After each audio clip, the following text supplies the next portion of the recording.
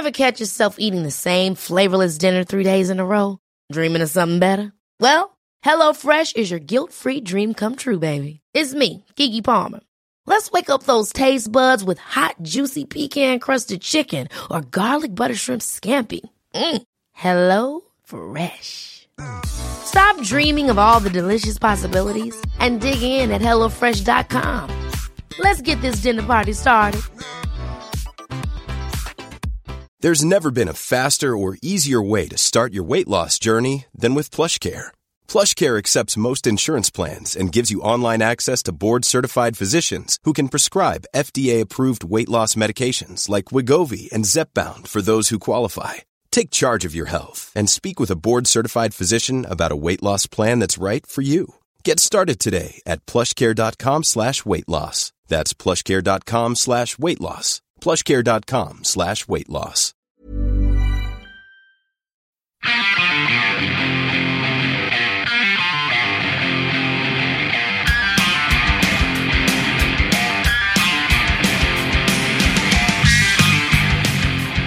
All right, people, this is Going Off Track in studio with Brad and Jonah.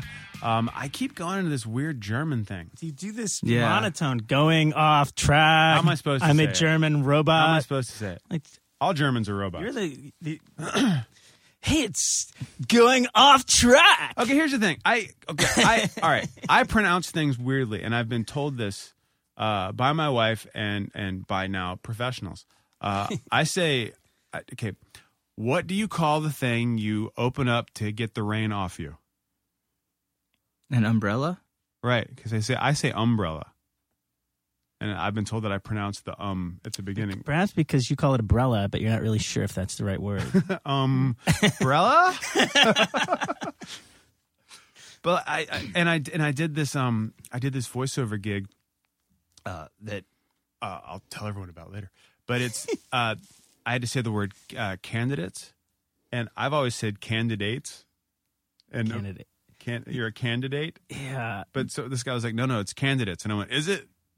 Okay. That's interesting. Sorry. That's actually a hard word for me to spell, candidates, for some reason. I'm a pretty good speller, but that word always, like the autocorrect is so off, it doesn't even know what I'm trying to say. It's like, I'm like, am I that? C-A-N, I know. But I'm convinced autocorrect is actually just an Indian burial ground on the internet, on your cell service. Because I tried to type those guys today, and it just... autocorrect made those guys into thieves. And I don't understand, but then I was kind of like, maybe I should just send it this way. That's kind of funny. Maybe your autocorrect has like its own AI that it's decided what you should be saying. I've tried to write sir on autocorrect, and it switches to air. But it's grammatically correct, so I don't know what it thinks is happening, probably because it's a machine. You should tell it to duck off. Yeah. Hey, welcome to Going Off Track. Today's guest is Mr. Matt Ribano. You know of Matt from Taking Back Sunday fame. He was in that band for 7 years through some great records. And also he is now the touring bass player for the All-American Rejects. Matt does improv. Matt's a great guy, and I like him so much I showed up a half hour late to the interview. Yes, and sadly we cut out the 20 minutes where we talked about blanching kale. But maybe that will be available as bonus footage at some point. Yeah. Because it was super interesting. And you should all know how to do it. You should all know how to do it. Why would you even... I don't even know what blanching means. Take the color out of? No, I think it's like getting it wet. Go on. No, it's just to cook it lightly. Cook it lightly? Without overcooking it. Yeah, he's a blanch master. I've never done There's it. a thing called a blanch master. I'm so sad we cut that out.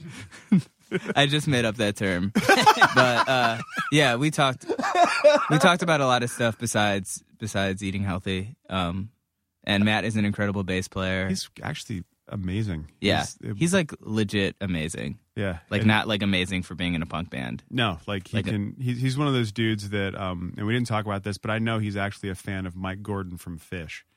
So go ahead and judge as you will, based on that. Matt's a good dude, and you guys said some very nice things about me when I wasn't here. Oh yeah, very kind. I forgot about that. So here, let's listen to my accolades, and then Matt Ribano. It's going off track. Hey everyone, welcome to Going Off Track. I'm Jonah. Steve, this is Steven. Oh, wait, Steven's not here. Hey, Steven. Hey, Steven. Steven will be here shortly. He's on his way. And today we're joined by Matt Ribano, who you may know from Taking Back Sunday, the All-American Rejects. Hello. The Electric Company. What else? Covering Steven's ass for years now. That's true. Fuse, VJ. God, I'm tired of hosting this guy's shows without him. Yeah, Steven would not show up, and then that's how you got the gig, yeah, right? Totally. Basically, I don't have an agent. I just call Steven's agent whenever he's not available, and I'm like, yo, man, give me that. I'll do that. I'll do that for free. And then I come in. Well, the cool thing about Steven, and he'll hear this, I guess, eventually, is Steven got me a job writing his show I'd never written for TV. Right. Steven got you a job as a VJ, which I'm guessing you hadn't done before. No, nowhere else. So I don't know what that says about him. Yeah, he's a connector. Yeah, so thank you. Yeah. I feel like we're both staring at this empty chair. We totally are both motioning toward the chair as if something's going to happen. That was like a weird experience. That was a really like one of those things where I was like, yeah, I'd love to do it. And then all of a sudden, like, I'm sitting on the set of his show and like there's, all these people around and there's like all the bits that we're doing and everything. And I was like, holy shit, what have I jumped into? But it was really fun to do. And then, yeah, kind of like opened a little door over there to do a bunch of other things, which were all really fun. And there were so many great people working over at Fuse during that time and still today. But yeah, thanks to Steven for going away a lot, I guess, during that time. How long did you do that VJ gig for? I did like a week of his show, of the rock show. Oh yeah, I forgot about that. Yeah. I think I wrote those shows. You very well may Yes. have. And then when he was doing like the sort of like round table discussion show, I did that a bunch of times, but that was with him, of course. And then I started doing like countdowns. Countdowns were ultimately the least fun. Yeah. But because at the time I didn't really know how to make them fun. There was a lot of room to like do anything I wanted as long as I basically said this next video is, Creed or whatever. But I was kind of like, glued to the prompter and like awkward body language and stuff like that. But it was something that I kind of wish I could go back and do again because I would freak it. I would just be super weird. And the producers were all always like laid back about it. They were just like, all you basically have to do, they were like, show me the prompt. Like, but basically you just need to say the band's name and the song's name and whether or not it's like gone up or down on the countdown. Everything else is up to you. And I was like, this job rules. And so and a lot of that was while we were making New Again, a TBS record, was being recorded in New York. So I was like doing that in the morning and then going down to David Kahn's studio in the West Village and doing that for the rest of the day. So it was kind of a really fun and crazy time during That's that. amazing. Was it, because I feel like when I would watch Steven host stuff, it looks so hard. Like the timing and like you have to, even when I've been a guest on Fuse, like remember to do this, don't say this. Like, did you feel like it was a different, I mean, obviously you play on stage a lot, but I feel like when you have your bass, for some reason I feel like it's more vulnerable when it's just you and your voice. Oh, absolutely. Well, the interesting thing was, up until that point, I had, been, was a musician and had been in a band for a long time and had been through interviews and all that sort of stuff. And I ultimately don't mind that. A lot of artists are kind of like, can bring a pretty shitty vibe to an interview. They can be really tight-lipped or like cop an attitude about the way questions are formed or if they don't like what the questions are about and every other thing. When ultimately you're being there to be interviewed, which is like this total ego suck to begin with. To come into an interview with a bad attitude is really strange to me. So I had only been on that side. Then when I was doing countdowns or any of that stuff and had to interview a band, I remember interviewing Rise Against, and it was like we had met once or twice before, but all of a sudden I was like, oh my God, I'm like that douche that bands are always like, oh, fuck this guy. Like, you know what I mean? Like sometimes you get interviewed and the guy comes in, he's like, hey guys, how you doing? He's like a jerk, Right. He's trying to be really, personable and likable and I'm just like you. But you're like, no, dude, you're you're not. You're going to interview, Taylor Dane after this or something. Right. And all of a sudden I was like, oh no, I'm that guy now. How do I not be like that? And the first few times it was pretty rough because particularly with Rise Against, I remember them just like 2 and 3 word answers to questions. And I was like, all right, I know it's early in the morning and stuff, guys, but you are on TV, so that's cool, right? And it was really, eye-opening for me because then I realized like the two-way street of that thing and ultimately what you're there for. I mean, at that point it helps to remember the millions of people that dream about getting to that point, even if it is driven by some sort of like ego or fantasy about what being an artist or a band is like. It's a pretty awesome thing if your art or your music gets you to the point where people are asking you questions about it. You have to be pretty humbled by that. And that's why I think like humility is the best thing to bring to an interview instead of like it's early or we have sound check in 2 hours or this sucks or whatever. But yeah, Steven does it effortlessly. It does help that he's an encyclopedia of music. Yes. And it does help that he's likable, really likable. I remember meeting him the very first time and I was like, do I know this? I feel like I know him. Do I know him?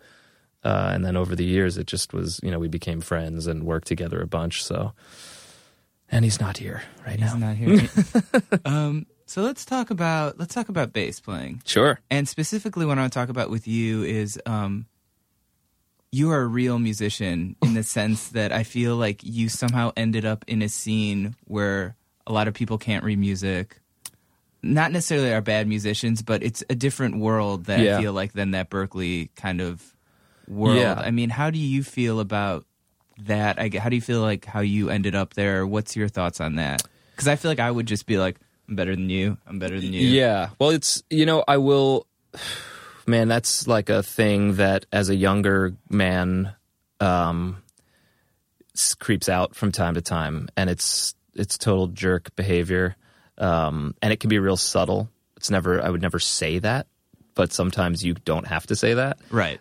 So, yeah, and it's ultimately, like, not about music at all. It comes down to, like, ego and respecting people and stuff like that. And it's good to not do that, because ultimately if you are trained or if you do have some sort of, like, ability to play or write music, it's almost like it's a high school athletic thing to be like, I'm looking down at you from my ivory tower of ability. So that's totally. I think that's natural, though. I mean, like, I think it's good to keep it in check. What it ultimately did was it made getting along with other people whose ideas and abilities were still valid. It made it hard to communicate. When I would, and purely about communicating. It never really had anything to do with music. Certainly being in tune and singing in tune and playing with good time are all things that are important to any band. Yeahs care about that. But like, those things aren't, those are things to be worked out in a group setting with chemistry and respect. And, if someone does have like a better handle on something, you should ultimately share it with the people you're playing with. But your question, I started out that way. I started out like playing in my basement with my friends, and was like found the bass much the same way Mike Watt or people like I guess exactly like Mike Watt did, where he was like his best friend was a guitar player and his brother was a drummer, so you're like odd man out and you want to hang. And then it was and also at the time we were listening to all of the late 80s and early 90s what they called alternative rock bands then, that all had these really prominent bass players like Mike Watt and Flea and Eric Avery and Norwood from Fishbone, obviously Les Claypool, and the list kind of goes on. Really all of the like first Lollapalooza generation of bands, and those guys all had people doing really atypical things. The bass was way up in the front, and it was almost like the same couple of weeks that I had heard like Nothing Shocking and Mother's Milk and Truth and Soul was like, hey dude, you should get a bass. And I was like, I really didn't have a lot of music training, so the bass was just another guitar to me. I didn't really know that they were different. I didn't even see that one was bigger or whatever. And then I got one and started playing with Dave O'Connell and Mark O'Connell from Taking Back Sunday, which was really, Mark was like 9 or 8 Really? or something. I didn't know that. Yeah, those were the first people that I ever played music in Wow, a that rock is band crazy. setting with. Yeah. And Mark was like, Dave was a really good guitar player at that age and was really interested in the blues and Eric Clapton and Robert Johnson and stuff, and at the same and all of that alternative music that we were checking out. And Mark had already been remarkably had already been playing drums for a while and was like pretty good for a little dude who still was kind of like too young to hang out with us. So how old are you at this point? I was in either my sophomore or junior year of high school, probably my sophomore year of high school. Okay. Probably like 16 or 17. And so we started playing, and there were a bunch of guys around, and Long Island was like a super fertile music scene. Like, there are not at that time there were like guitar shops in every town, more than one, and there were like an inordinate amount of rehearsal spaces around, which I remember, which now I look back and realize that was really key. That like, and in addition to the fact that everyone's parents usually had a basement or a garage or something, but like there was this like community that made you believe that like, oh, I could be in a band, I should be performing. There were clubs that had underage nights and all that sort of stuff, and there'd be like 8 bands playing from high schools all over Long Island. My high school had like 5 bands in it, in my class, in my grade, with no overlapping members. That's in one high school. That's like, that's like a small town usually doesn't have that many bands. So it was really, and I won't go so far as to say it was encouraging in and of itself, but the people weren't always. So I got into playing that way, and playing covers and writing our first crappy songs back then. And then as one by one, everyone sort of disappears to college and finds their own way.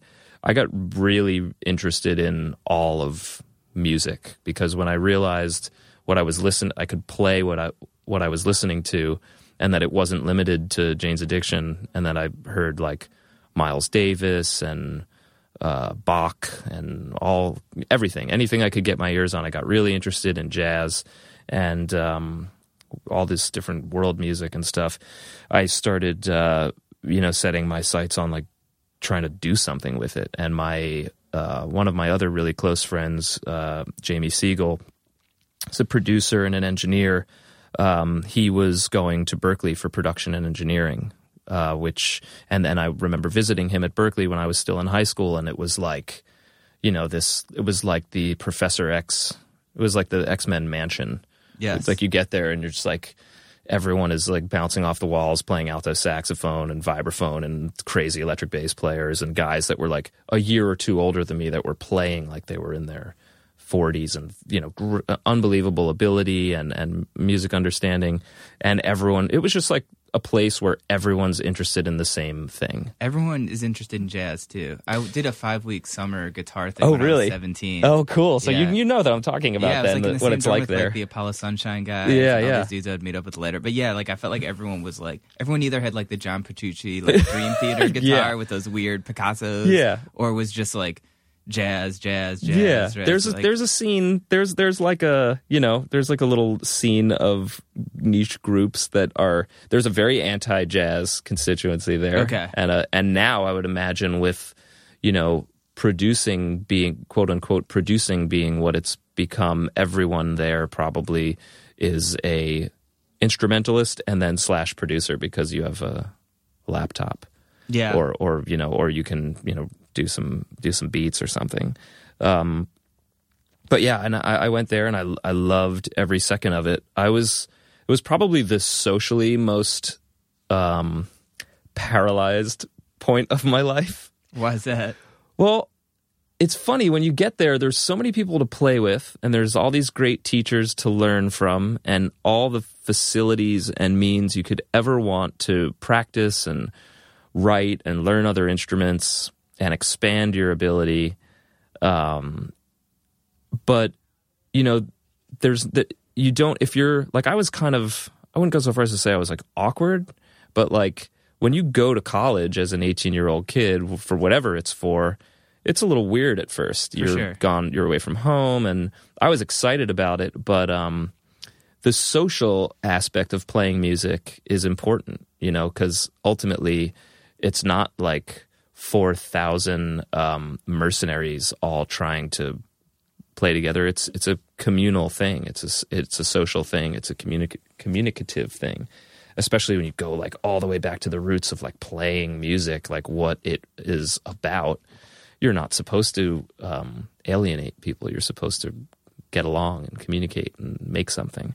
So I was very intent on like figuring out where I stood when I got there. And when I found out where that was, I was like devastated because I was like, holy hell, I have so much work to do. And I remember being at a party at Jamie's apartment, my friend Jamie Siegel, and I remember asking around like the most arrogant little shithead. I was really stupid then. What's to tritone substitution? No, I was asking people who the best electric bass player in school was. I was like, who's the best bass player here? And they were like, what? And I was asking like, at the time I was 18 and a lot of the, Jamie's like 2 years older than me. So, I was talking to like 20-year-olds and 21-year-olds. And at that point, if you're 21, an 18-year-old is like a complete moron. You just don't even speak the same language. So I was asking people and it was funny because I got the same answer from a lot of people, which was this guy, Steve Jenkins, who's a really dear friend of mine and an incredible bass player. So I was like, where does he live? And I went to his dorm room. No way. I swear, dude, this is a true story. Steve could corroborate all of this. And I asked where he lived, and I went to his dorm room, which was actually in the same building as mine.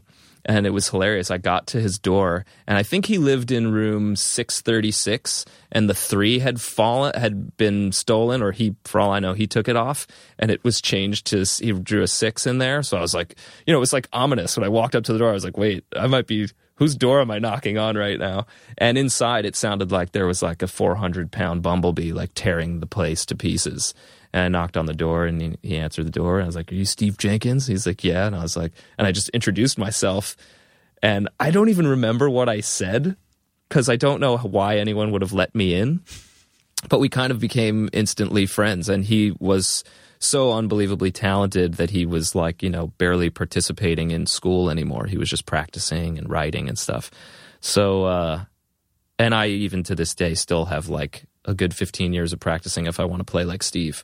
But it was inspiring and it was really great. And I'm still, we're still close friends today. So I went through the whole Berklee thing. I didn't graduate. I stayed for about 3 semesters and then I went back to New York. It's a really expensive school. And I had a little scholarship, but not enough to get through a whole 4 years. Besides the fact that if you're there to play an instrument at a certain point, you're just like, all right, it's like being at art school. You don't need, unless they can't teach you creativity. Right. So you have to leave and go out to the world. I moved back to New York and a bunch of different things started getting recording sessions and performing all kinds of gigs. And then in a weird twist of fate, again, I had, ended up playing in a band with Mark. Mark was the one to call me from Taking Back Sunday. And so when I was in that world again, it was really, I don't want to go so far as to say the opposite, but it was not what I had been studying and working and practicing for. And even at that time, I was playing a lot of like jazz and instrumental music and touring with different people. So being in this like rowdy, punk band that was like very performance above all else, you know what I mean? Like kill the show to death and feed off of an incredible audience that they had at that time was like bringing it back to the high school sort of era for me, or what I wanted then, which was to be in a band and play shows. That was like all anyone wanted to do. So I went from like, quote unquote auditioning for TBS in Mark's basement where I had played before, and had been. It was ultimately like a, hey! We're cheering for Steven Smith. Steven Smith is here. I'm going to start that whole story again. You should. You should. This has been a long and very interesting story. Damn it! Start over immediately. You might You know can it. listen. You can listen Yeah. back to it. What's up, man? How are you? Oh, What's God. up, dude? Looking good. Yay. I have to say, I run for no one, But you ran today? but I ran for Matt Rubano. Yeah, that's what I like to hear. Thank you. 1,000 apologies. No, don't sweat it. You look great. It's good to see you. No good reason. It is Hey, good to you see know. you too. Yeah, It's man. fantastic to see you. I can't remember the last time. Yeah, let's not try because we're just going to sound like old guys. Oh, God. I think I saw you at Skate and Surf. Yeah, back in the day. Asbury Park. But please, I interrupted. So basically what I was saying to Jonah was like after being at school and coming back to New York, and I had done I'd done like the Lauryn Hill record and played on all these like hip hop sessions and R&B sessions and was like playing the occasional $80 straight ahead jazz gig to eat. And Mark and his older brother Dave, Mark O'Connell and Dave O'Connell were the first people I really ever played music with, ever. When I first got a bass guitar, it was with Dave O'Connell at Sam Ash on Long Island in Carl Place, and it was so I could hang with them. I was saying to Jonah, it was almost identical to Mike Watt picking up the bass, where he was like, D Boone's my buddy, and I want to hang out. And they were like, well, you need to play the bass then. And that was really what happened, and at the time it was fitting because we were listening to the Peppers and Fishbone and Jane's Addiction and, of course, Firehose and the Minutemen and even Fugazi, like bands that all had prominent, interesting, atypical bass players, Les Claypool and Chris Kirkwood and Mike Watts specifically. Yeah. Watching him play, I watched him play punk rock karaoke, yeah, and the person would get up and suggest the song, and Eric Melvin or Greg Hesson would be like, okay, and they start adjusting their music, and Mike wouldn't move. He'd Yeah. just stand. yeah, Then the song would start, and you'd start picking away. There's very few people that can make the bass jump off a record the way Mike does, and it's not about sound or recording or his equipment or instrument. It's about his hands and his mind, his approach to playing and really, where he puts the damn notes and who he's playing with.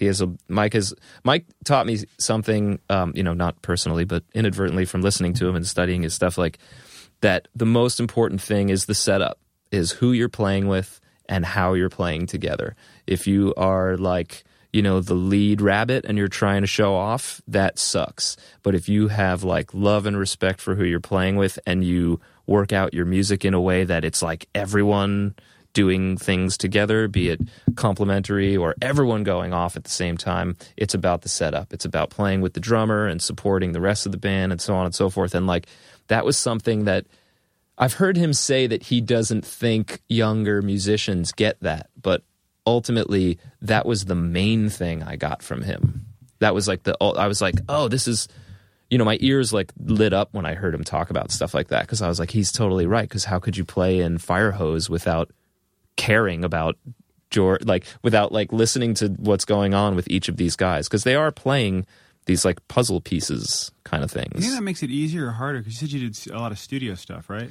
Yeah, both at Berkeley, in a school setting, and then when I moved back to New York, I mean, there was still a really healthy, not only like jingle and commercial scene where you could make a few bucks playing on cat food and cat litter commercials, which I've done. I'm frowning right now as I say that. Frowning, it's like, a badge of honor. Yeah. And records, the Hit Factory was open. All these studios were still around. A lot of them have closed or moved or... Have you been to the Hit Factory, Jonah? I have not. It's crazy. It's now a Gibson showroom. Yeah. And they have this sound room that's a boardroom, but it's quieter than here. Yeah. Like you shut the door and your ears ring. Yeah. Really? Which means your ears would be That was a trumpeting. scary place to walk into back in the day. I mean, it was literally every square inch of hallway is covered in platinum and diamond records. I mean, it was a crazy place to go and record music. How'd you get involved in all that? Just from Berkeley, like word spread? Yeah, I mean, my friend Jamie Siegel, who I've talked about a little bit before you got here, was also a guitar player, and I was in bands with him in high school as well after I was playing with Dave and Mark.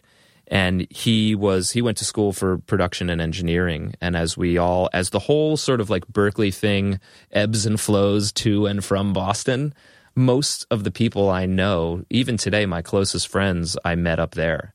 And everybody comes back to New York or goes to Nashville or LA or whatever. And you sort of, the same way, I guess, a bunch of law students go to a city and all start working at firm. You know what I mean? It was like a migratory thing where we were all just here and everyone had jobs and at jingle houses or studios. And Jamie, though, was the guy who, we were really close friends. And he, I like to think, likes me as a person as much as a bass player. And and then when opportunities came up, like I remember him calling me. I was working at a pizza place in Rockville Center, or an Italian restaurant in Rockville Center on Long Island, and kind of back from school and trying to figure my shit out, and wasn't really sure what I was doing. And I think I had a pager. I was like, I got a text. I was like, no, it wasn't a text. I didn't have a phone then. I think it was a pager. Big time. Yeah, big time pager man. And I called him back, and he was at Chungking Studios, which is down on Varick Street. And he was like, hey, do you want to play with Lauryn Hill? I was like, what? He's like, I'm recording with Lauryn Hill right now, and they need a bass player. They've been bringing bass players in. They all suck. You want to come down? He's like, I finally convinced her, because it was like a weird thing where he had been suggesting to her, you should meet my friend. And then one night, I guess she got frustrated enough to just be like, bring your friend down. Get your friend. And this is Miseducation Lauryn Hill? That was, but yeah, when they were doing the Miseducation, like, early tunes on that record. And I was holding, I remember the moment, I was holding a bowl of pasta fagioli soup in the window of the restaurant. I had the phone on my shoulder, and he was like, you got to come down here right now. It was like Saturday night at 8:00. Place was packed. And I was like waiting tables. So I was surviving from that. I fucking dropped the soup on myself, which sucked really bad. It was an accident, of course. And cleaning up the soup and telling him I'll call him back. And I go to tell my manager, who's this guy, Larry, I gotta go. And he's like, and I don't want to say I was the star waiter, but I was a good waiter. Losing me on a Saturday night off the floor is bad. It would be bad. And I was like, Larry, I got to go. And Larry's like, what do you mean you got to go? And I was like, and the place is, I haven't named the place? I didn't name it yet. You haven't named it. Okay. So it's a place owned by some rough guys. Okay. I'll leave it at that. And so I tell Larry I got to go, and he's like, you can't go. And I was like, well, no, this is like a life change. This could be a life-changing moment for me. I mean, I'm asking you if I can go, but I'm also telling you that I'm going to go. And he's like, well, I don't know. I can't promise you your job will still be here tomorrow. And I was like, well, it's an incredible opportunity. I got to go. And he was like, well, you do what you have to do. And I remember he was a grown man, and I was like 20, and I was like unlacing my apron in front of him, like not angrily, like I was going to throw it on the floor, but I was doing it like kind of like a standoff or a showdown where I was like reaching for my gun. Undid the apron, took it off, put it down, and split. And I went back to my house, and I got my bass. This all happens in like 8 minutes. I'm like dangerously tearing through the roads on Sunrise Highway in Long Island. And I get my bass, and I haul ass into the city, and I go up there and walk into what was at the time the most, this terrifying room I'd ever walked into, which was like an entire entourage of people. Gordon Williams, who was producing the record, and a whole bunch of people. People were showing her like artwork for the record. It was just like, it was how they would, show it in a movie. It was just like, that's not real recording sessions. Real recording sessions should be quiet and controlled with people creating and stuff. But this was just like everyone in there and people screaming, yelling, and partying and stuff. And I walked in, and Jamie like pulled me aside, told me to set up and everything, and I took my bass out, and I didn't even see Lauren in the room. Like I was like, is she even here? And it turned out she was like standing sort of next to me the whole time. I didn't realize it, and she turned around, and I was kind of like, oh my God. She's really, at that time, I mean, and now today, sure, but she's really beautiful.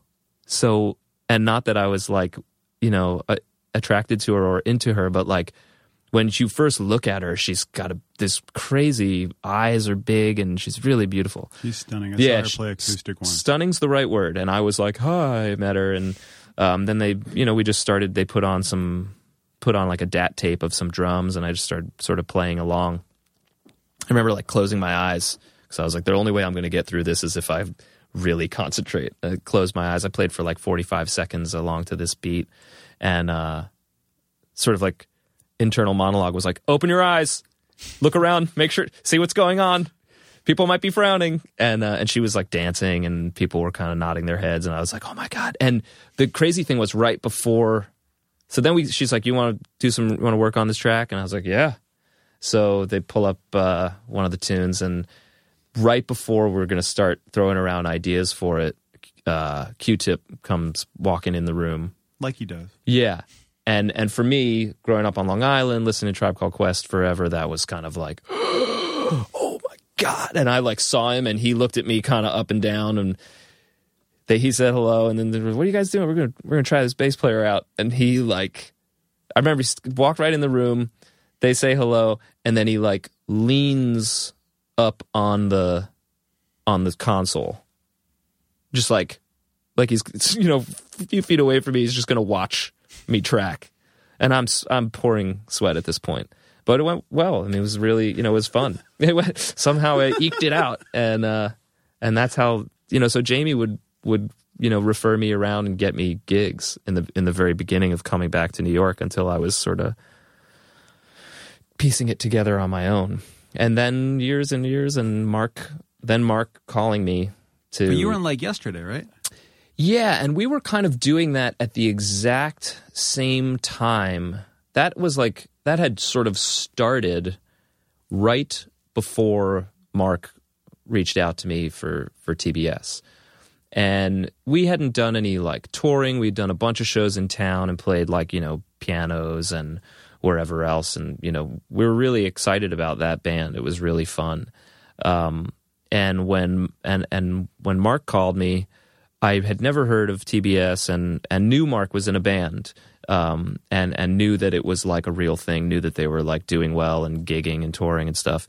But when he called me, I was just kind of like, whoa, Mark O'Connell. You know, I hadn't heard from him in 10 years or something like that. It was like, or not quite 10 at that point. Yeah, probably like 8 or 9 years at that point. And he was like, you know, we need a bass player if you want to come try it out. And I remember going to the no longer in existence Virgin Megastore and buying Tell All Your Friends and learning the songs, and like going to his house the next morning or afternoon or whatever. And as I was saying to Jonah, going down to his basement where I had played all throughout high school, and like and then meeting the guys and everything. And Fred was already there, and like, you know, re-meeting grown up at that time Mark O'Connell, and like learning the tunes and going down and playing with those guys. So all of a sudden I was like thrust back into, you know, not that they were a high school band, but like for purposes of like separating the two kinds of like musical experiences, this was punk band. This was like, let's go crazy. And I didn't really get it. I mean, like I didn't get it at all. I was like, because everything that they told me about the band when we first played together, I had to just take it on. You know, I wasn't in the scene.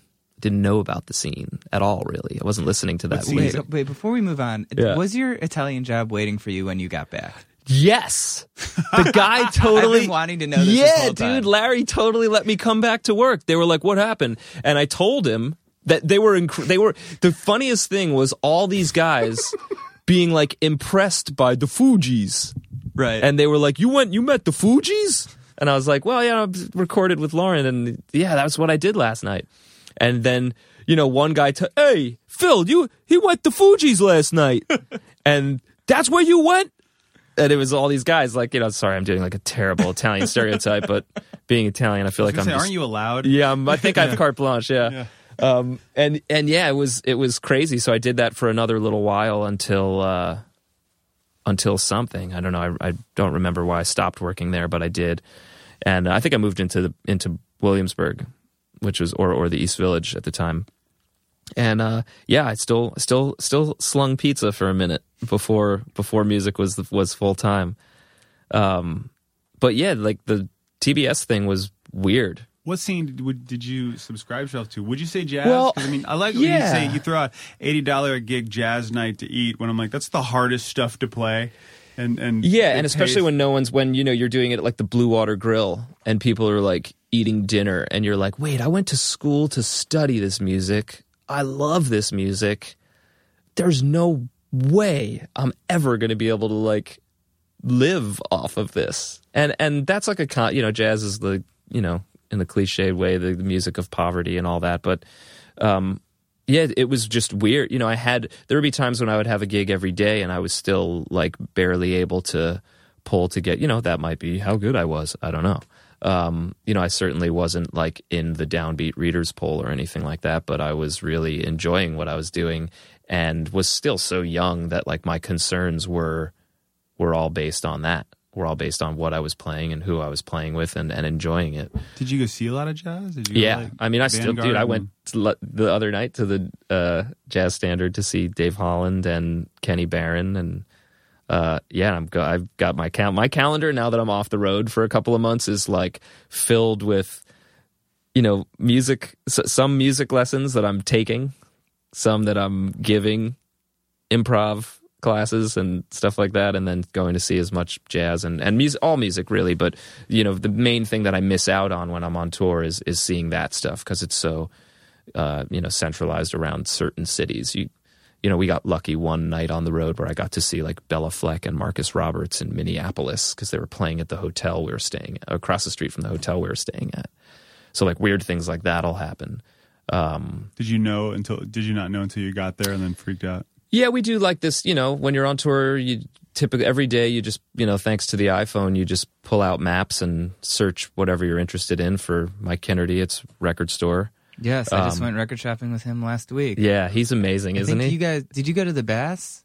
Yes. With Chris? Yeah. He was like, they're at some Baths, and I was like, Matt actually turned me on to that place. Yeah, we did. I go we all went, the time. Ty and Chris went and met up with them there, and yeah, I mean, so for Mikey, it's Record Store. For Nick, for Wheeler, it's Starbucks first, which I always try to tag along. And, so you just do that every day. And then we had this day off in Minneapolis, and I pulled it out and looked for stuff. And Jazz Club was like right where I was standing. And I was like, where? I turned around. There was this beautiful jazz club in Minneapolis called the Dakota, which is really kind of puts New York clubs to shame. I hesitate to say it, but it's sonically laid out beautifully. It's a beautiful room. They have killing food.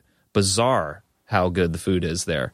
And we saw Bella Fleck and Marcus Roberts. Marcus Roberts is, for anyone who doesn't know, is the artistic director at the Jazz at Lincoln Center, works with Wynton Marsalis. And Marcus is blind. Marcus is a remarkable piano player. Like, remarkable piano player anyway. And when you add the fact that he is sight impaired, it's insane. To watch him play is insane too. Really? Yeah, well, he does this really amazing thing when he's playing like lines, like running melodies. The physicality of the instrument speaks for itself, and he just plays. But when he's comping, playing chords around a soloist, with spaces in between his attacks, I had a really close seat. I went with Tyson and our keyboard player, Scott Chesick, who plays with the Rejects.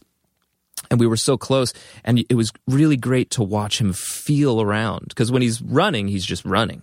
But when he's like playing all these chords, you watch his fingers like make sure he knows where he is, which he probably isn't even doing that intentionally. That's probably like a response thing that he just does. But it was incredible. So yeah, on a day like that, you get to see some cool music. We were in Europe this summer opening for Blink, and we got to see the Berlin Philharmonic on a day off.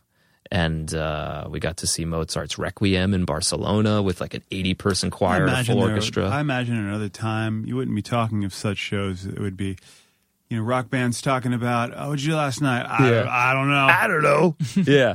No, we were... I woke up this morning. Yeah. We got on like this cultural thing on the European tour where we were like, every day that we could was like sightseeing or... And Scott Chesick, the keyboard player, like was the guy who started tipping us off to like, when we're in Berlin, the Berlin Philharmonic is playing. We could go see that. And that's like going to see, the Bolshoi or something. It's like you want to go, like if you have the opportunity, you go see the Berlin Philharmonic. And it was summertime and it was beautiful. It was insane. I love that. Yeah, man. So I music is. I don't know what I don't like. You know what I mean? I haven't found too much of when I hear it. I'm like, like pop country doesn't really sing to me so much. It's just pop, really. It's hard to. Yeah, I mean, there is. If you can be Australian and throw in a twang and called a country artist, no offense, Keith Urban, No you're a great offense, guitar Keith. player. Yeah. An amazing guitar player. From guitar players I've spoken to are like, he's really good. Yeah. But to be able to just, say goodbye and then, hi. It's weird. I think that's cheating. Yeah. But that's just me. Yeah. Country needs a Cobain Yeah. or something. Needs I think somebody you just to created my Halloween costume. country Kurt Cobain. Yeah. Country Yeah. Cobain. But yeah, the TBS thing, man, was made I was like, it pulled on something in me when we first played where I didn't really get it when we were playing in the basement together. I don't remember Adam singing at all when I auditioned. I remember him kind of sitting on the steps and kind of chilling and looking at me. And Fred didn't like me from the get-go. Nobody really liked me. I think Mark liked me.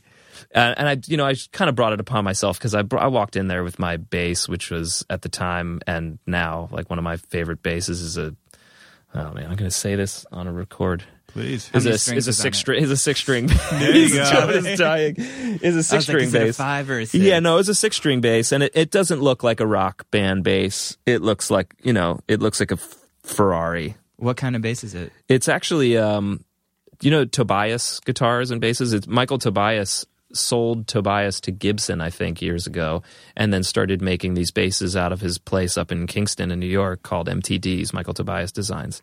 And I have one of the first basses that he made on the MTD line. I don't know about the first few, but I think the serial number on it is 22 or something like that. And So another terrible thing that I did when I moved back from Berkeley and to New York and trying to get my stuff together was that I worked at a collection agency, which is basically calling people that are down on their luck and pulling their last dollars out of them. It's a terrible job, but you could really make a lot of money. It's a commission-based kind of thing. Really? I never knew that. Yeah, it's the karmically worst thing I think you could do. Because, you could justify that these people owe the money, but you call these people and you talk to them and you find out why they default on their mortgage or their car payments or their cell phone bill. And it's never I don't know. I forgot. It's always they'll start telling you and then you're like, oh God. And now I'm going to ask this person to write a check. But I did.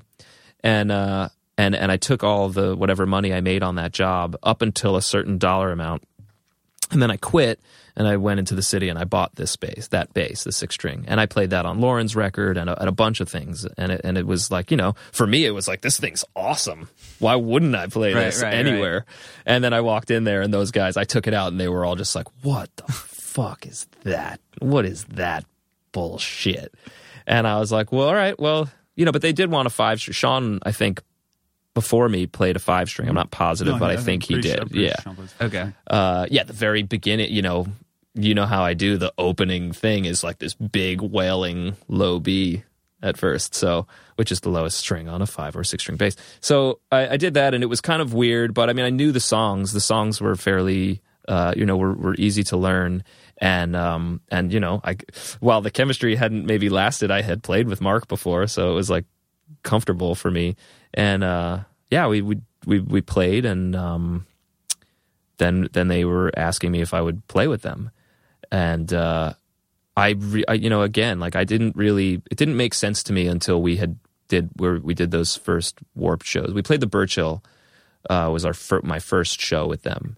And it was a flailing mess, but it was eye-opening for me where I was like, oh my God, this is a real thing. This is insane.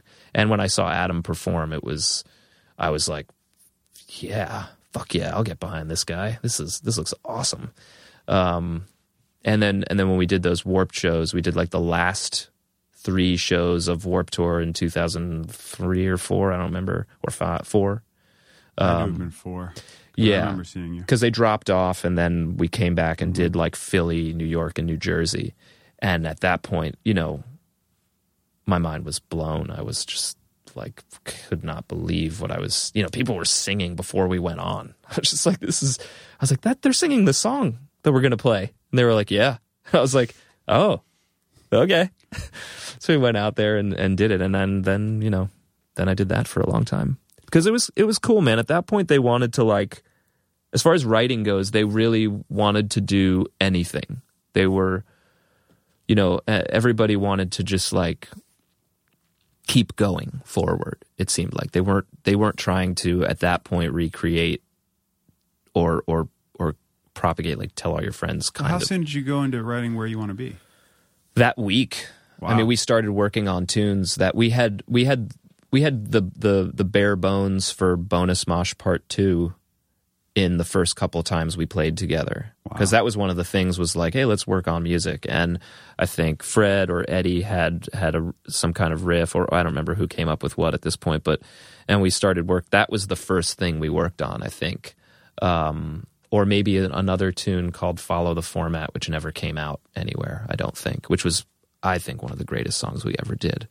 Even if it's, cliche to say something no one's ever heard was great, but it was a really unique song. And the title too was like, the band, I guess, had been criticized at that point for the song, for the shape, the song format, the song structure or something.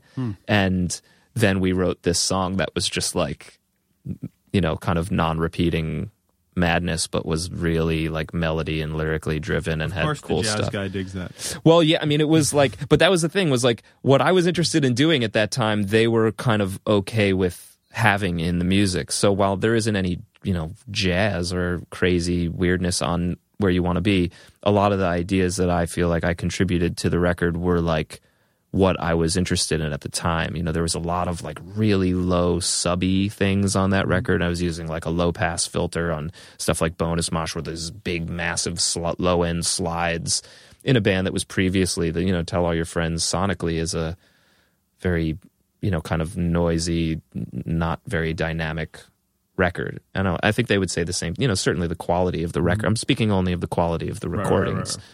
Right. But yeah, we were able to do a lot of really interesting things, and I, it was a cool home to start working on music, and it pulled me. It was like a full time. I remember Eddie saying to me, you're not going to be able to play with other people anymore, and I interpreted that as like some form of exclusivity, and I was like, well, I could do whatever I want, right? And he was like, no, we're going to be like, it's like this is like it's going to take all your time.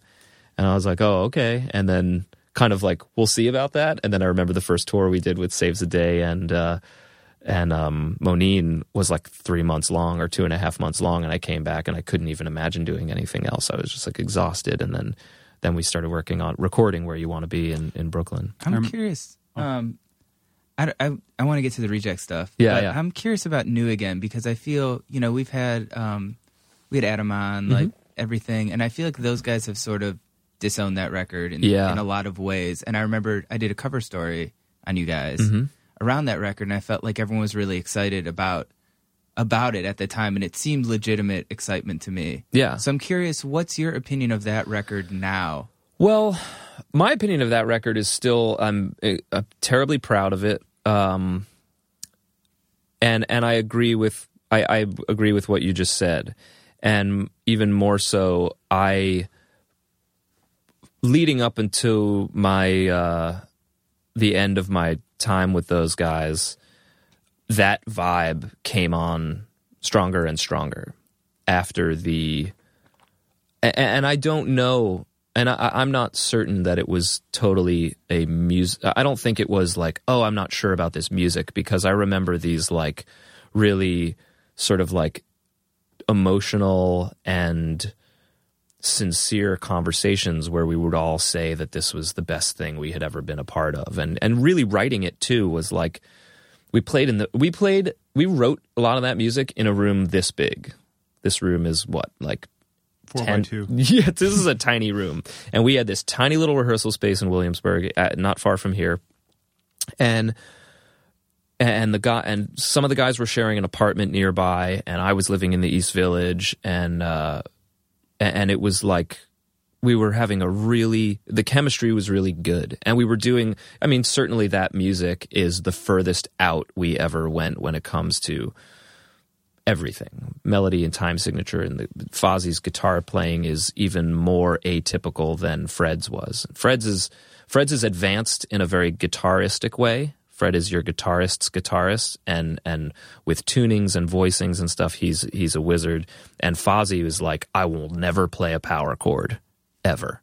And so he's trying to do, that's like his mandate, is like be creative, be unique, and do something different.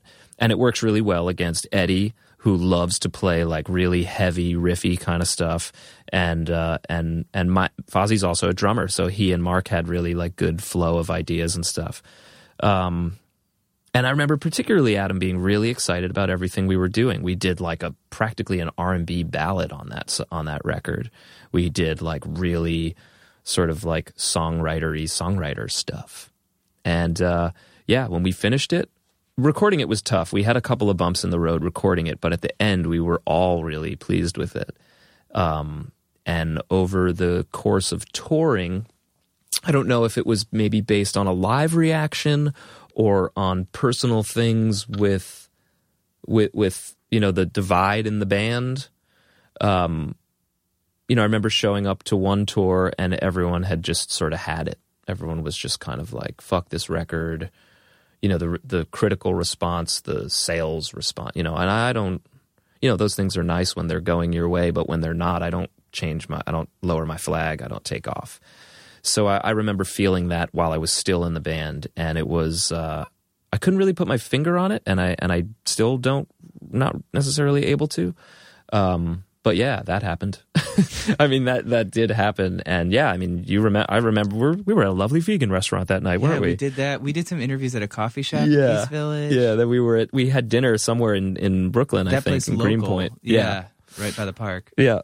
And so I couldn't say, but I'm proud of it, man. I mean, there's a lot of cool. We were all really encouraging each other on that record. I remember that in particular when we were writing it. There was a lot of like, everyone was encouraged. The bass solo on Carpathia, believe it or not my idea. I didn't even write it. I think Fozzie wrote it. I came up with like 1/3 of it, but it was not my idea to do that. It was not anyone's idea to, have all these different things going on. It was like a very group-oriented thing. Dude, if you were in my band, I'd be like bass solo every song. All right, Bits, open with the bass solo. Yeah. Matt, do Anastasia again. Just do it again, just for me. Oh man, it would be rough. We'd have a hard time getting people to come out. Didn't you co-write Make Damn Sure? Yeah, That was a great song. That's like just as far as just pop rock songs go. It's just such a killer tune. Did you guys ever see the Intervention? You ever see that episode of Intervention where the girl is freaking out and she starts singing Make Damn Sure? No way. Oh my God. If you want to have your mind blown, I don't know the episode number or anything. There's this episode of Intervention. I think it's Intervention. Is she it's one of those through shows. Withdrawal or something? Or? She's at the point, I believe, at the point that this happens. So this is a girl who obviously has a significant mental issue, and is not in a good environment to be cared for. She like lives at home. Maybe her family members are trying to look after her. I think she's doing some kind of crazy drugs also. But she's like, these shows are they like exploit people so badly. But like this girl is like having delusions of grandeur. She's like considers herself a deity. She's writing like these really lengthy equations on the walls of her bedroom. And then the next moment, like freaking out and destroying the place and tearing her clothes off and cutting her hair. Just all this crazy stuff is happening. She's a total... like so ripe for intervention that whoever casts that show or whatever I don't know if you call that casting, but it's got to be the best job ever. Yeah, you find Hi, we have heard stories of a member of your family going grade A bonkers. Yeah. Do you guys want to make $27? Yeah, exactly. So this girl at one point is like trying to get vodka or some kind of booze, and she like runs out of her house, and I think she's naked, has very little clothing on. And she is like running from the camera crew and her sister's chasing her. I think she has a fist fight with her sister. And she's like, goes back and forth between like screaming and hollering like a mad woman and then like cracking up laughing and then like pulling her own hair. And the last bit of this segment, when they're like chasing her down the block, when they finally find her like next to a dumpster somewhere, she like looks into the camera with these super glazed eyes, and she's like, "I just want to break you down so badly." And it's like, we all saw that. I was just, for me, I don't know what that means. I mean, the royalties must have been huge. Oh man, just when we all saw that, we were just like dumbfounded. It was like, it's worse than having your song be on like a hot dog commercial, because you're just like, oh no, this crazy person, of all the madness in her mind, she picked up on that. When she hits bottom, yeah, that's what she equates with it. Totally. That's her naked running down the street trying to steal vodka, avoid her sister who's beating her up. What would our songs be? Yeah. At that moment when the camera crew finds it. Oh man. It's funny too, because I stole some of the root motion from Make Damn Sure from I might have been You're going to have stoned. to define root motion, because I'm going in a I completely studied at Berkeley and I don't know what root motion is. The movement of the bass notes from, I was probably stoned at the time, so this could be totally wrong, but from an Aphex Twin track. I was listening to Aphex Twin one night. I remember I was like still living probably at my mom's, God.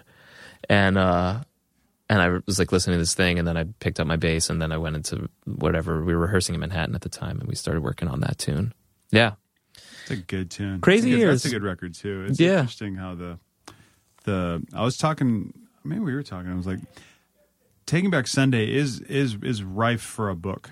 Yeah, man. It's but for a dirt style book of all parties. it would be being impossible. discussed. I mean, there's so many versions of truth in that world, both before I was there, while I was there, and certainly after I was, let go. So well, it seems that there is with them an odd nature of rekindling after a certain amount of time. So yeah, and there's a revisionist history thing too, which I don't care to criticize or judge or condemn anything really anymore. But I've said that before. I was like, man, if anyone, because and not to be self-critical, but like if the band had ever been bigger in a mainstream sense, we probably would have made Behind the Music by now, because it's a crazy story. The whole story, the stories of the individuals' lives mixed with the band and how all those things correlate is a really crazy story. Julian, let's do this book. Call me. I'll totally do it. Yeah, but you'd have a hard time getting you'd need you'd need a team of journalists and fact checkers to really get it right. And by get it right, I don't even, I'm saying what I mean. Right. What other people mean is going to be different. So I don't know how you really do that when you're writing a story and you've got either conflicting truths or versions of it.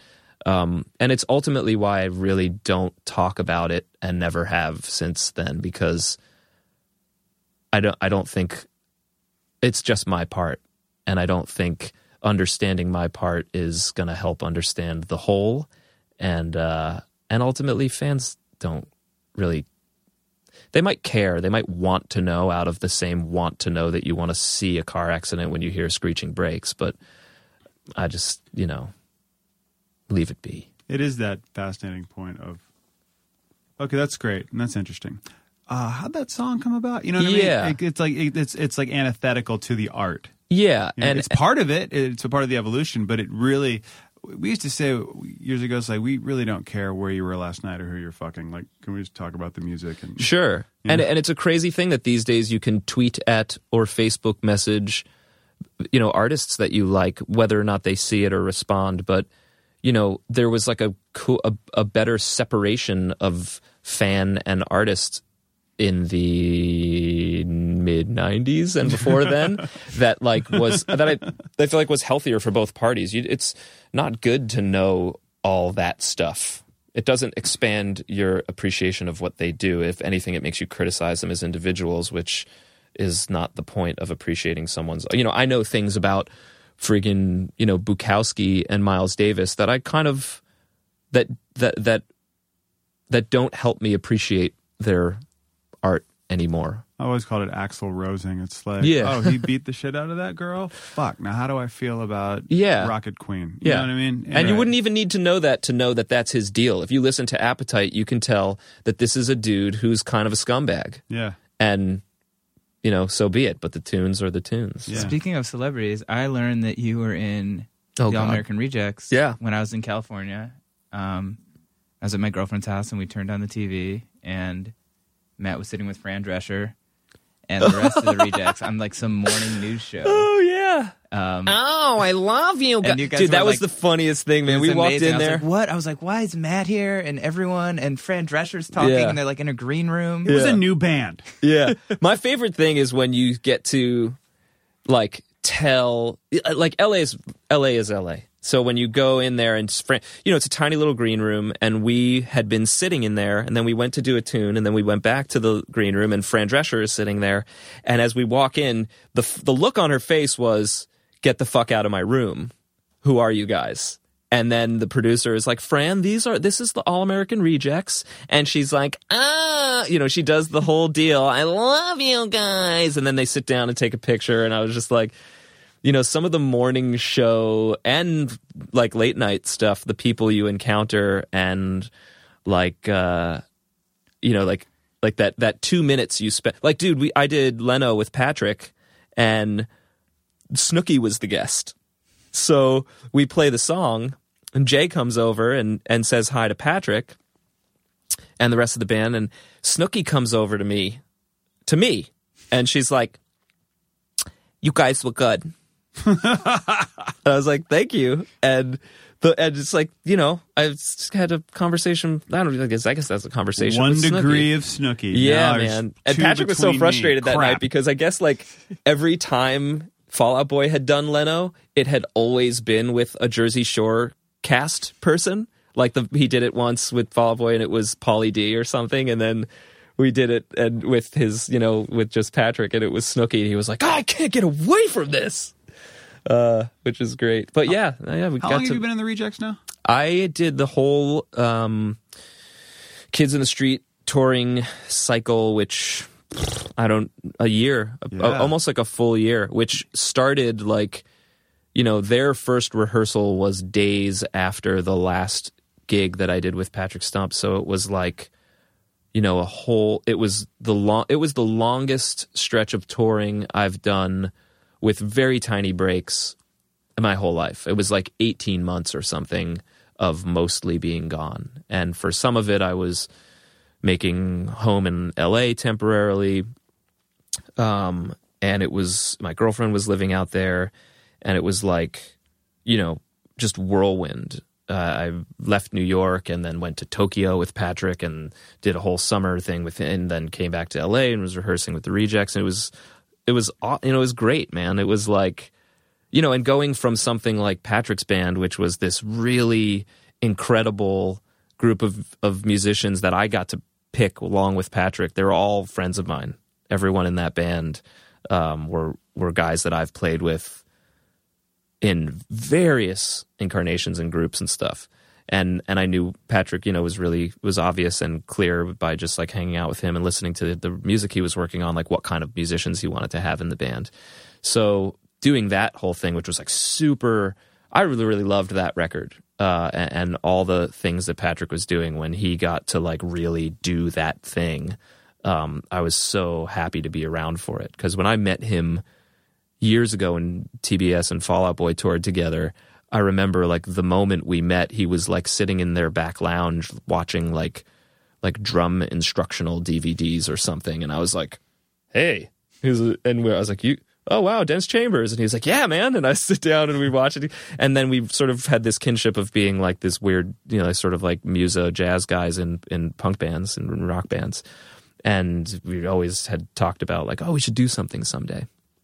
And it happened, and it was so much fun. And then transitioning to playing with the Rejects, which for me was a lot more singing and harmony singing and playing bass in a very different way than I had been doing both with TBS and with Patrick, which, you know, when you're picking up an instrument out of someone's hands. Yeah, that's what I was wondering Yeah. about. That's so interesting. Yeah. Just to be next to him playing all these bass lines he's been playing for years. And Ty definitely has, like, Ty's thing, you know, I don't know about bass line creation because I'm not around. I was never around in the studio. But Ty has a really strong feel thing, and if mine was too clean or too stiff or something, and I'm not that I got a hell of a lot of feel, man. But you know, when you're playing somebody I've heard else's, about your root control. when you're playing somebody else's music on their instrument, you know, it's important that they like it, and we've been good friends for a long time up until that point, and getting to do that was really interesting because it was trying to emulate something that I really didn't know until he told me I had it. You know, like when we were doing rehearsal and stuff like that. And Nick Wheeler is really the musical whipcracker in that band. He really runs a lot of like rehearsal and has the entire record and all of the data and all of the tracks at his fingertips all the time for reference and everything. So he knows exactly what you should be playing and singing every single minute of the day. And he made a joke, I remember, in an email he sent me when they were sending me the tracks to learn. He was like, he would send me the song, he would send me the bass track, just the soloed bass track, like along with drums and a lead vocal, so bare that you could pick out every detail of it, which is the best way to learn something. And then he would also type out additional instructions in the email. So it would be like, you know, I remember sending me Move Along, and he was like, you know, the rhythm in Move Along sounds like it's straight eighth notes, but it's not. It's 1 and 2E and a 3 and 4 and or whatever it is. It's like, yeah. And he would like write it out, and he would be like, and then, so he sent me all the tunes and all the emails, and the last one had this like funny tag on it where he was like, you know, all of these little details might not seem important, but they are. So try to really nail them.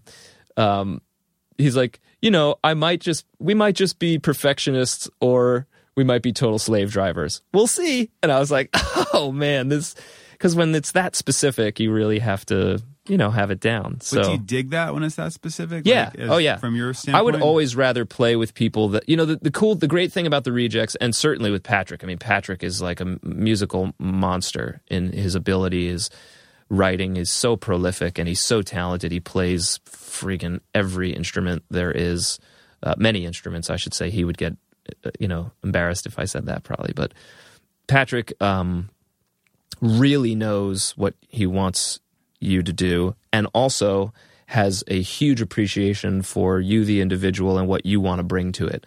So his whole thing was like, here's what I wrote. If you want to make it better or your way, do it. And then if you did something that he liked, he would just go with it, go do it, which was great. That's a great environment to work in for a bunch of guys who are used to doing that. And that was for everyone in the band.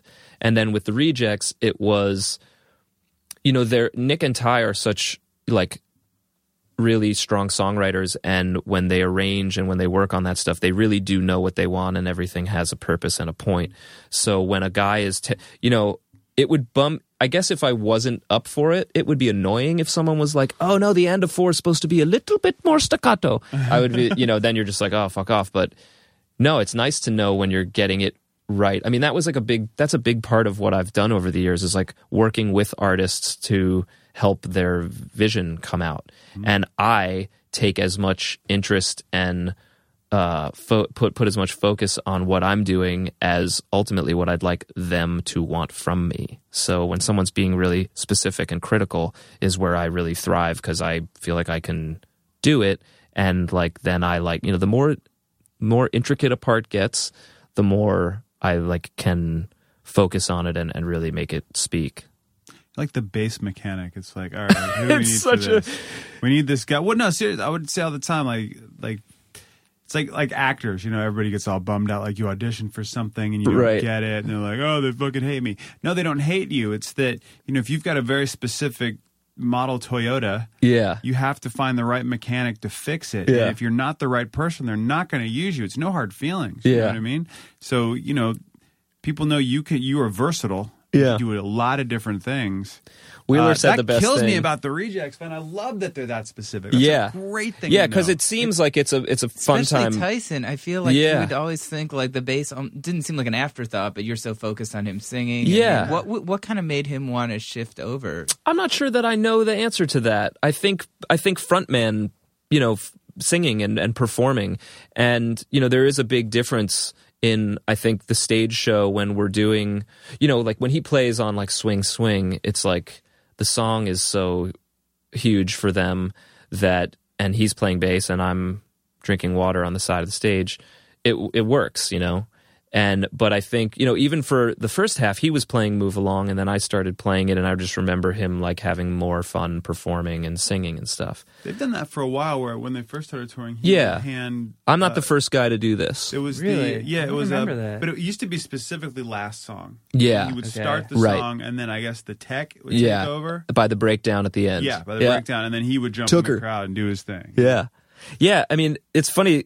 Wheeler, I'll never forget, Nick said to me, he was like, you took the easiest instrument and you make it as hard as you can.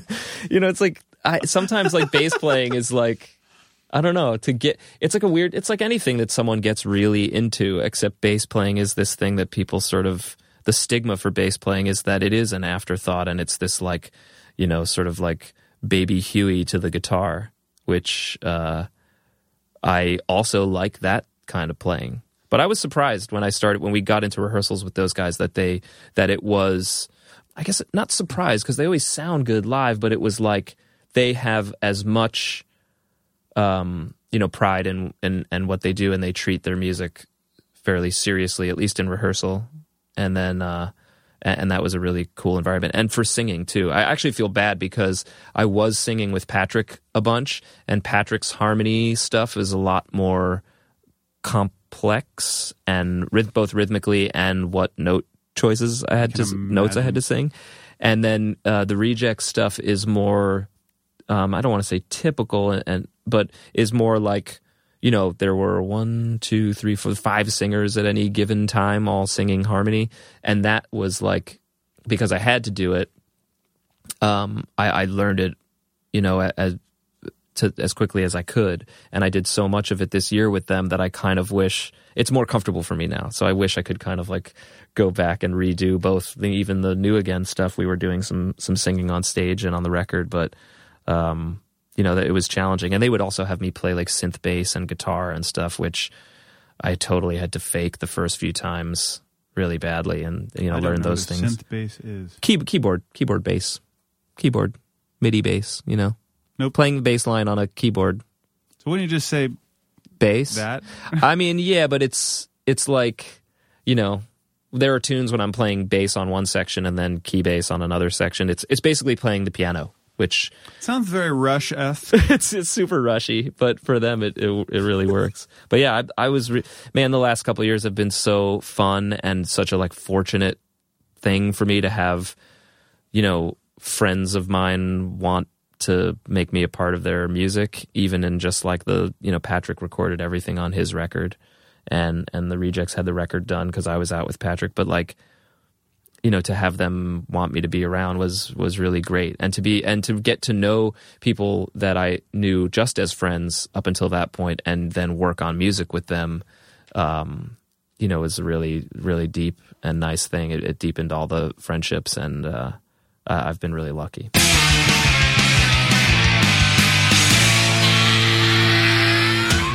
So Matt proving yet again that you can be in any kind of band and be a fan of all different kinds of music.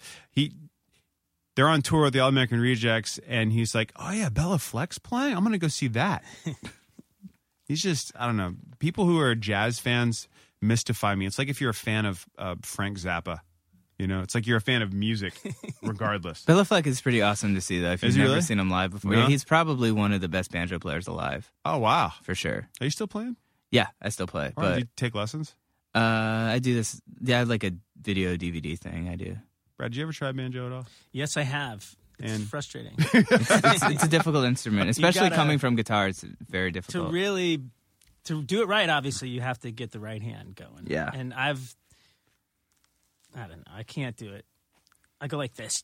Which you can play banjo. You can strum a banjo and still like have a great time with it. And it's pretty easy to play it to chord. Is it like mandolin? Is mandolin a pain in the ass too? No, mandolin is because banjo. What's the tuning? It's not typical.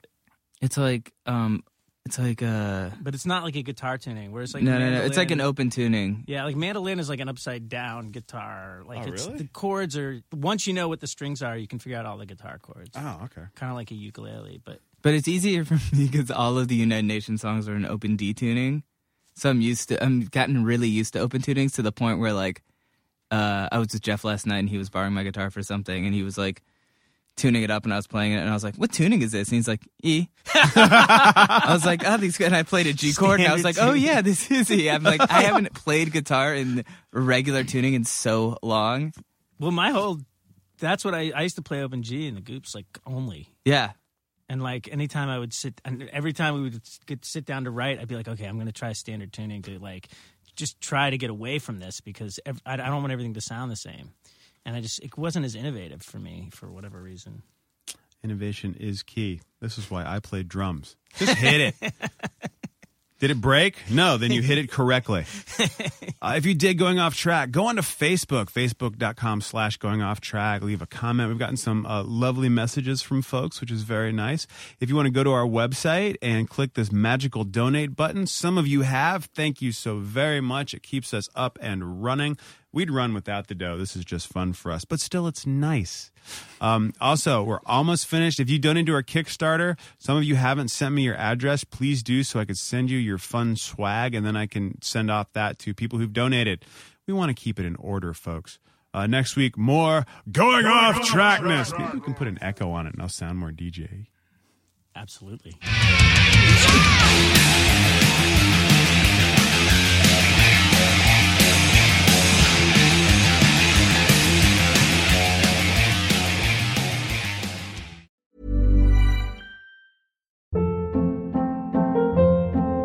Hold up. What was that? Boring. No flavor. That was as bad as those leftovers you ate all week. Keke Palmer here, and it's time to say hello to something fresh and guilt-free. Hello Fresh. Jazz up dinner with pecan-crusted chicken or garlic butter shrimp scampi. Now that's music to my mouth. Hello Fresh. Let's get this dinner party started. Discover all the delicious possibilities at hellofresh.com. Hey, it's Paige DeSorbo from Giggly Squad. High quality fashion without the price tag. Say hello to Quince. I'm snagging high-end essentials like cozy cashmere sweaters, sleek leather jackets, fine jewelry, and so much more. With Quince being 50 to 80% less than similar brands. And they partner with factories that prioritize safe, ethical, and responsible manufacturing. I love that. Luxury quality within reach. Go to quince.com/style to get free shipping and 365-day returns on your next order. Quince.com/style.